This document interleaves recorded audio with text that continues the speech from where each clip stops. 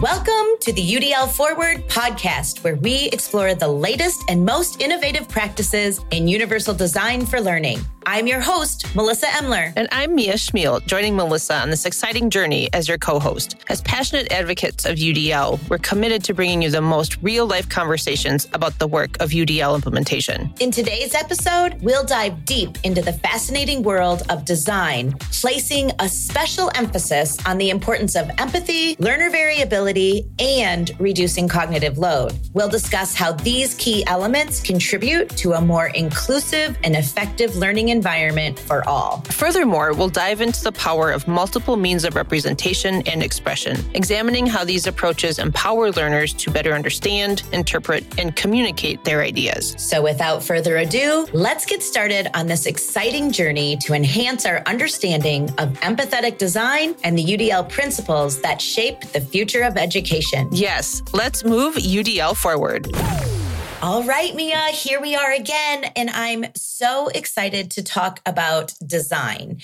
This is where I feel that creative juice and energy come into the work of UDL. This is where I think teachers having the opportunity to put in that art and to go along with the science of instruction. So design is probably my favorite part of the work. And I love the fact that you're pulling out that word design, right? We've had this kind of through line of our thinking of all changes linguistic, and we're not talking about planning for learning, right? We're not talking about lesson planning. We are talking about designing learning. And that is just a really important nuance to think about, that we're really being intentional about the kind of design that we have the opportunity to do. And that really is where, teachers have the ability to use their creativity, and where as educators, that's where some of us just, that continues to move us forward, right? And that's where we feel empowered when we can really take charge of designing the learning experiences for the students that we have. So I love the word design, not plan, it's design. Right. So let's talk a little bit, let's dig into that nuance in our vocabulary for a second. So we often say that we are working to design learning experiences. And typically when you're in teacher preparation programs or workshops for, veteran teachers, we're often reminded that lesson planning is really important. So it's important to understand the nuance. So the way I distinguish the nuance between designing learning experiences and lesson planning is to consider who the end user of each of those things is. So in learning experience design, the end user of the design is the learner. It is the student. So when you're thinking about designing the experience, you have to be thinking through the lens of the learner. What will they experience?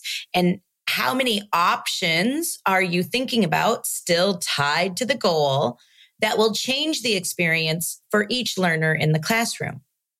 And as you think about adding in more options for the learners, you have to recognize that there's still a lot of planning yet to be done on behalf of the teacher. So the end user of the plan is the teacher.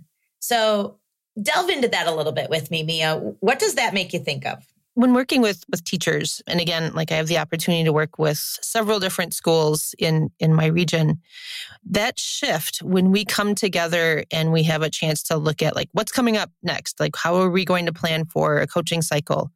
When we talk about designing for learning, it removes I've always done this assignment. I've always had kids do this project. And it really helps us focus in on, but what is it that they're learning during this time? And it opens up folks to the conversation of, just because I've always had kids put together this 10-slide PowerPoint presentation, that doesn't mean that they've learned what they need to, and focusing in again on what is the learning goal that we have. And it really is freeing for us then to design and open up options for students when we're no longer, kind of pigeonholed into one way of either sharing information or having kids share what they know.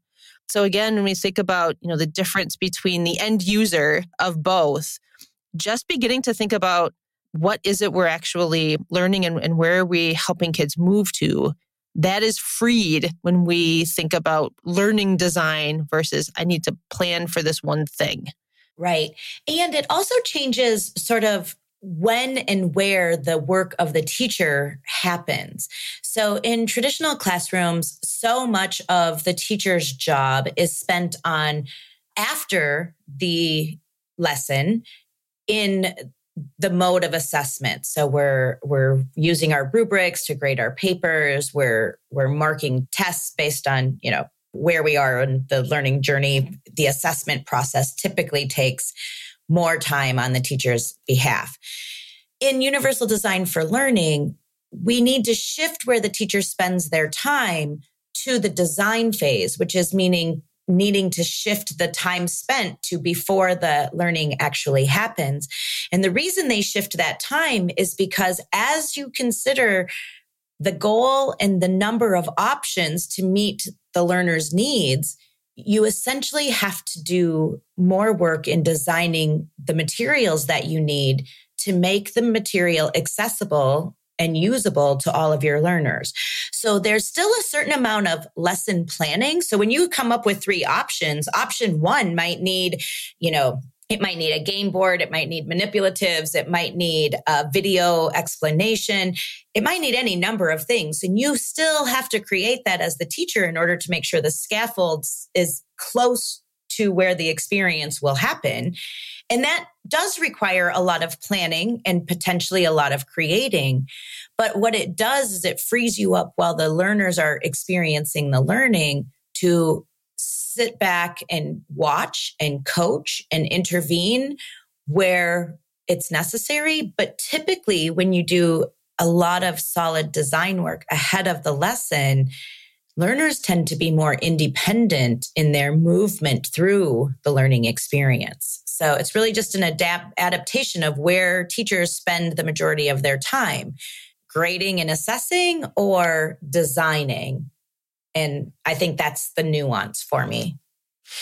And I like that we're kind of moving in this direction in this episode about designing with empathy, right? So when we do have that opportunity to, design, and we all know that educators do not have enough time to do the kind of design work that they would like.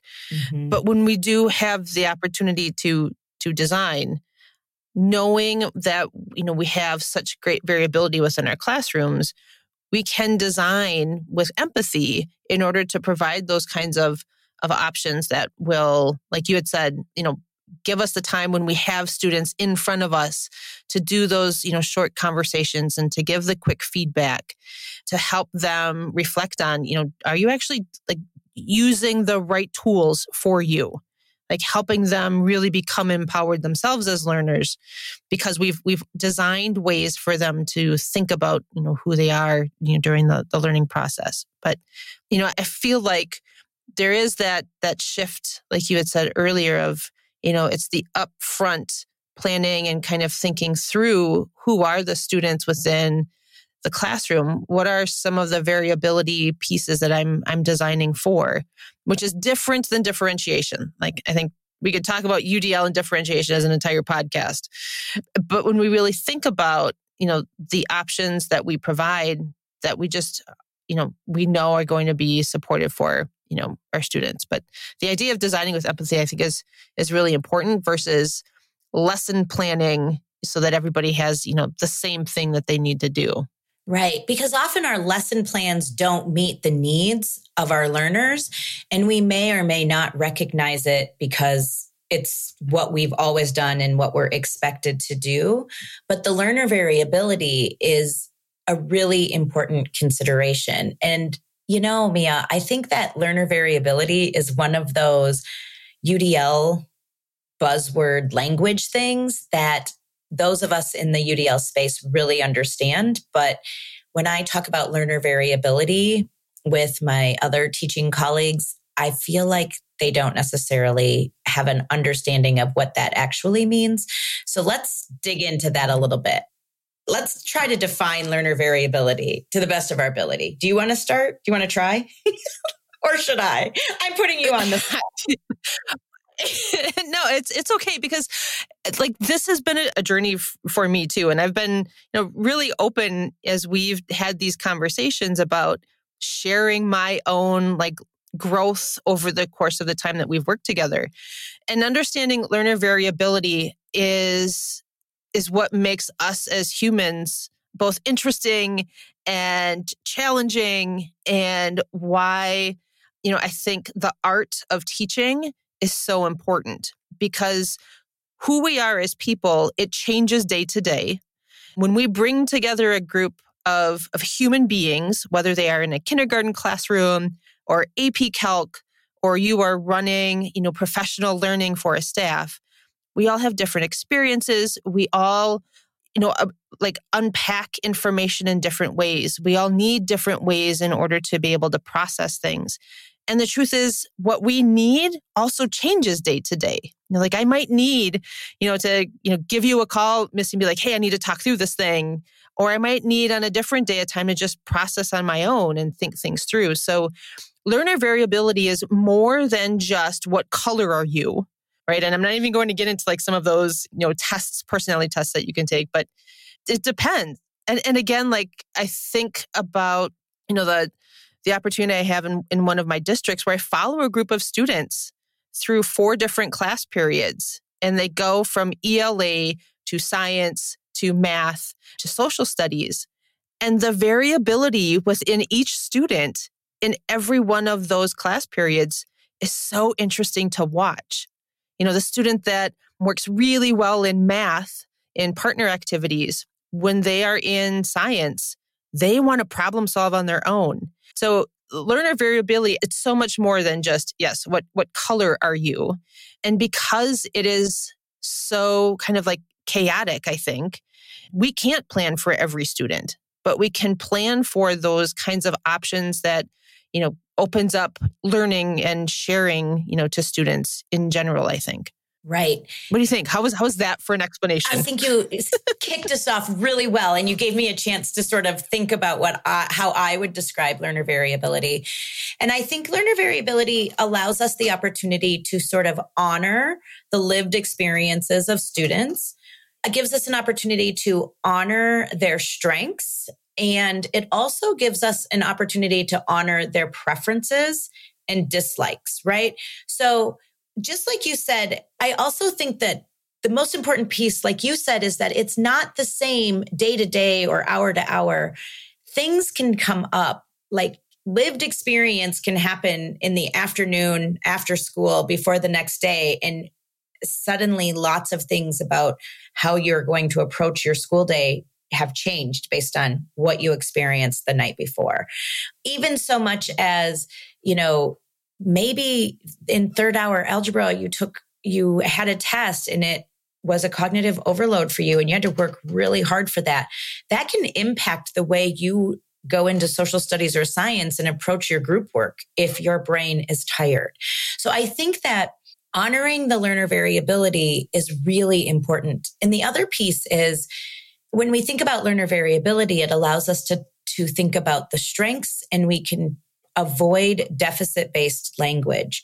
And we can just accept a learner's lived experience and strengths and differences as a learner as an asset, not necessarily as something that needs to be fixed. Because we don't need to fix kids. They're not broken. We just need to adjust our learning design so that they can bring their best self to every experience. So that it makes me think of a class period during the pandemic. So we had Schmeal School, is what we called it in my kitchen when we had the lockdown. And I had my 2 children. And at the time they were 6th grade and 8th grade. They were working on math, and I was trying to work my own job. And my youngest was constantly talking. And he would talk through the math he was on. And my oldest son and I were like, could you please just stop talking? We're trying to concentrate here. And he's like, what do you mean I'm talking? I'm what? And we're like, Parker, just stop talking during math right now. And he's like, but that's what I need to do. And I had this moment, like this epiphany of like, I just pigeonholed my two children into one environment where they needed to be quiet. There is no talking for math, even if that's what you needed. And I had this moment of like, I wonder what happens when Parker is in a physical math classroom. And we, obviously we like came out of the lockdown, and he's been really good about in math saying, I need to go out in the hallway and just talk this out.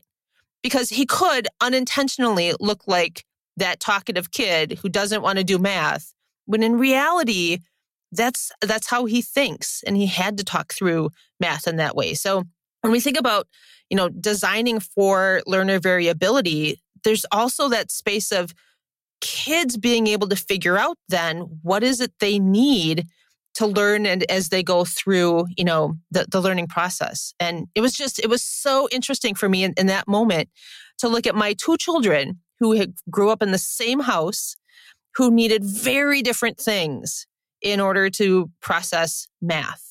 I will never, ever, ever forget that. And, he now continues to go through math and, advocate for what he needs.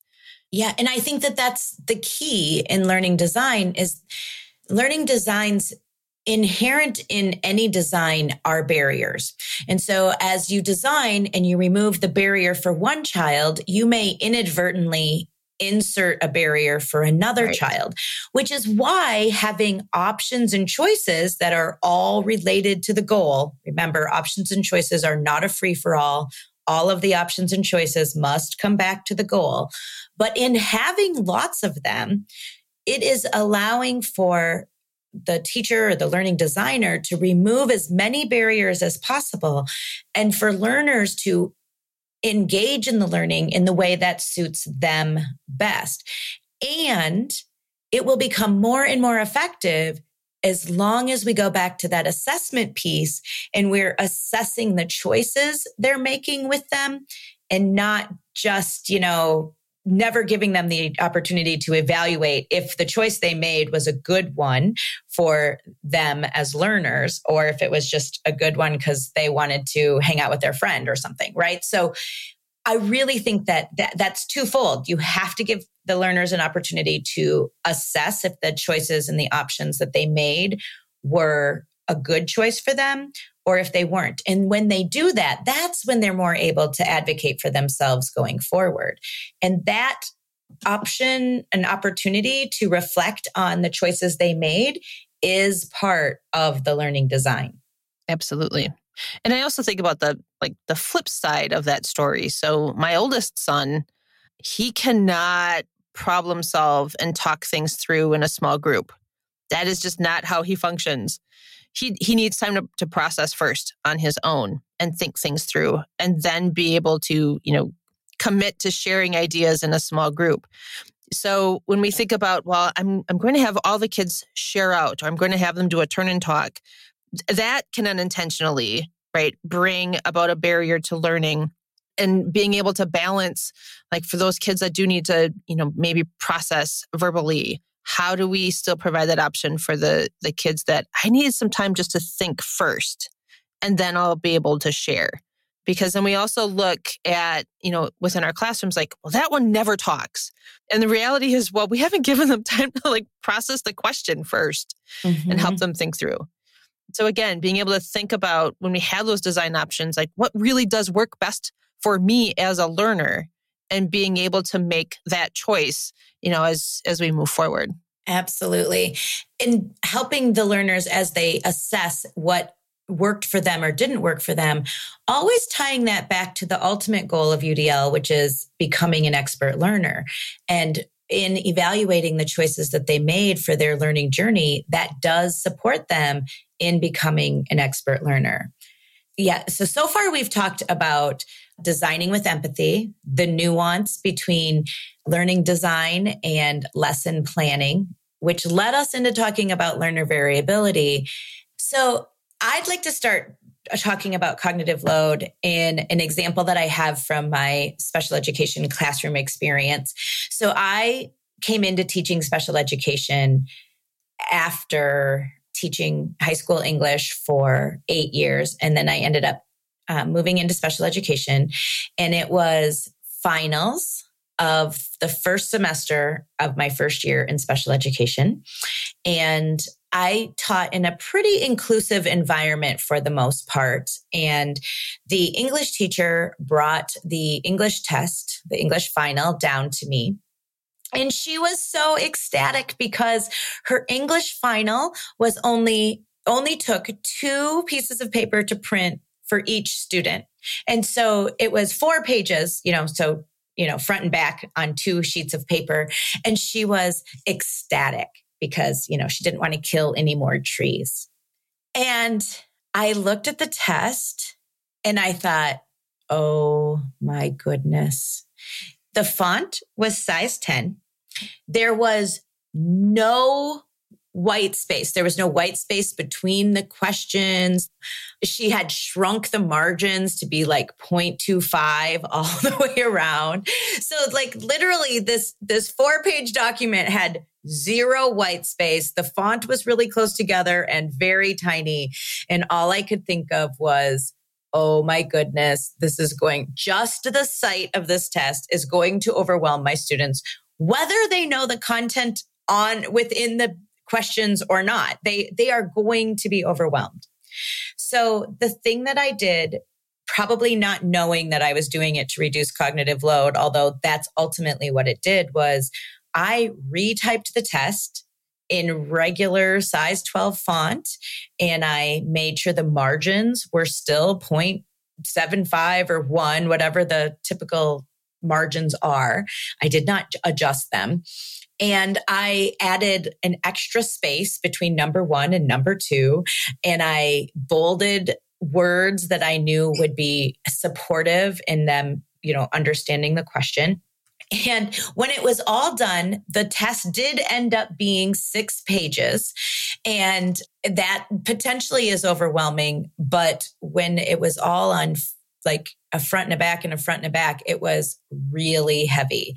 And I remember taking the tests back to the teacher, and another student who was not in my programming said, "Oh my gosh, that test looks so much easier to read."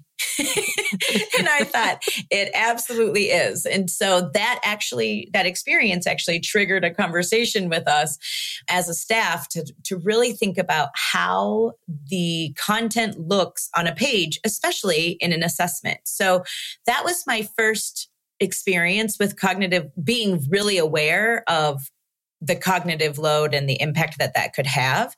And so that's essentially how I went about fixing it. Fixing the environment. I changed the paper. So that's my example of cognitive load overwhelm. How about you, Mia? Do you have an example of where cognitive load comes into play? Yeah, I go back to the work I'm doing in one of our districts, and my buddy Jake, we had a chance to look at an assessment that he was designing for, the end of a unit. And one of the barriers that he came up with, and as we kind of talked through his design, was they don't know where to find the stuff. Like he builds these like really amazing kind of like self-paced like investigations for his social studies class. And like the students couldn't figure out like where to go back to actually find the evidence for what they were going to use in, their final, it wasn't an essay, but like being able to wrap up like the unit at that time, and being able to think about like the organization of the materials. For some students, like they were able to navigate and figure it out, and that wasn't adding to any cognitive load. For others, trying to sift through and figure out like where was the document, where was the infographic, like where were the things that I was able to actually find information? I can't find them now. And just thinking through his digital space, his digital classroom, was an area that he took on, because he would find different kinds of materials and resources that he thought would be really helpful for students, but then unintentionally kind of buried all of those great materials and didn't have an organization that worked for his students. So thinking through again, like if the end product is designed in a way that give kids multiple ways of showing what they know, but being able to organize those materials in a way that kids can still like figure out what they need. If that's not done, if that scaffold isn't there, if we're not thinking through, the organization of our tools, we unintentionally design a barrier. Even though like he wanted to give kids as many different options to like find material as he could. And that was just a really great moment for him to think about, this is great material, but now how do I help, structure it in a way that's easy for kids to access? And that design feature was something that he worked through. And I was so proud of him when we met up and he's like, oh, check this out. Here's what my classroom looks like now. And he just made some really great changes that were helpful for kids and got kids feedback as he went through that process. Because like the end user, it wasn't for him. He could find the stuff. The end user really was like every one of his students in his classroom. Yes, that goes back to what Jane Bischoff, the department, the DPI head UDL person always says, access without use equals no benefit. So when all of those amazing things were in his classroom, they were not being used though, because again, they were buried. So then there was no benefit of having that additional information. And also thinking about options and choices as they relate to the goal. It's never just options and choices. But right. When we think about putting those in place, sometimes options and choices are actually the barrier for learners if they can't make a decision. So when you think about adding in options and choices, you also have to build in a support that will help learners make those choices so that they can move forward in their learning. And if they aren't able to make that choice, just recognize that they are stuck right where they are in cognitive overload because they can't make that decision. And so I think that's really important to understand that options and choices are an amazing feature of UDL design. But if we don't help learners make decisions, it is nothing more than a barrier.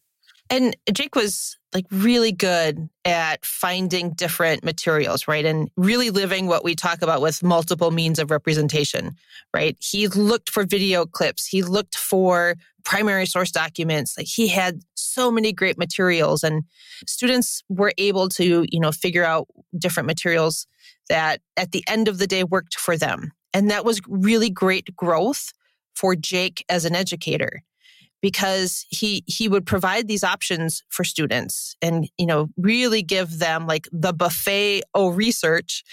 But at the end of the day, it was helping kids stop and think about, do videos really work for me? Like, am I getting the right content? Am I understanding where our guiding questions are taking us in watching the videos? And we worked through several coaching cycles and just that reflection process on the design for students, which in turn helped Jake design his upcoming work in a different way.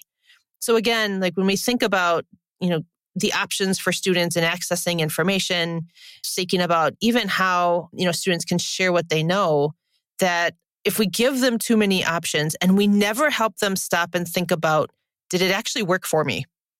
Or I watched the video because I thought that would be a lot easier, but I didn't get anything from it. So the whole design process and thinking about options and designing with empathy, we need to include that thought and that time for reflection and helping students really understand what is the best option for them, when they're learning something new. Absolutely. So, Mia, we've covered a lot of ground today in regards to designing learning experiences. And when we come back again in our next episode, we're going to continue the conversation about designing learning experiences, but we're going to specifically talk about designing environments, digital environments, classroom environments, school environments in ways that will reduce barriers, reduce cognitive load, and support learners in their quest to learn whatever it is that meets their goal in that particular moment. But the design piece, designing with empathy and really getting into the end user of the design, being the students, it is a conversation that 30 minutes is not enough for. So No. we'll continue. Absolutely not. And actually, it's at the heart of so much of what universal design for learning is, right? Design is a key element of it, as well as learning. But we don't have enough time to fill in all the blanks today. So we are going to continue this conversation next time. So be sure to stay tuned for the next episode. And Mia, do you have any other closing thoughts to bring it all together? I'm just looking forward to comments and hearing some reactions to how people are thinking about design versus planning and just the impact of that small tweak in language. When you begin to think about design and planning as two different things, it changes your world. Absolutely. So don't forget to leave us a comment in the UDL Forward community. Just go to udlforward.community and we'll chat with you next time.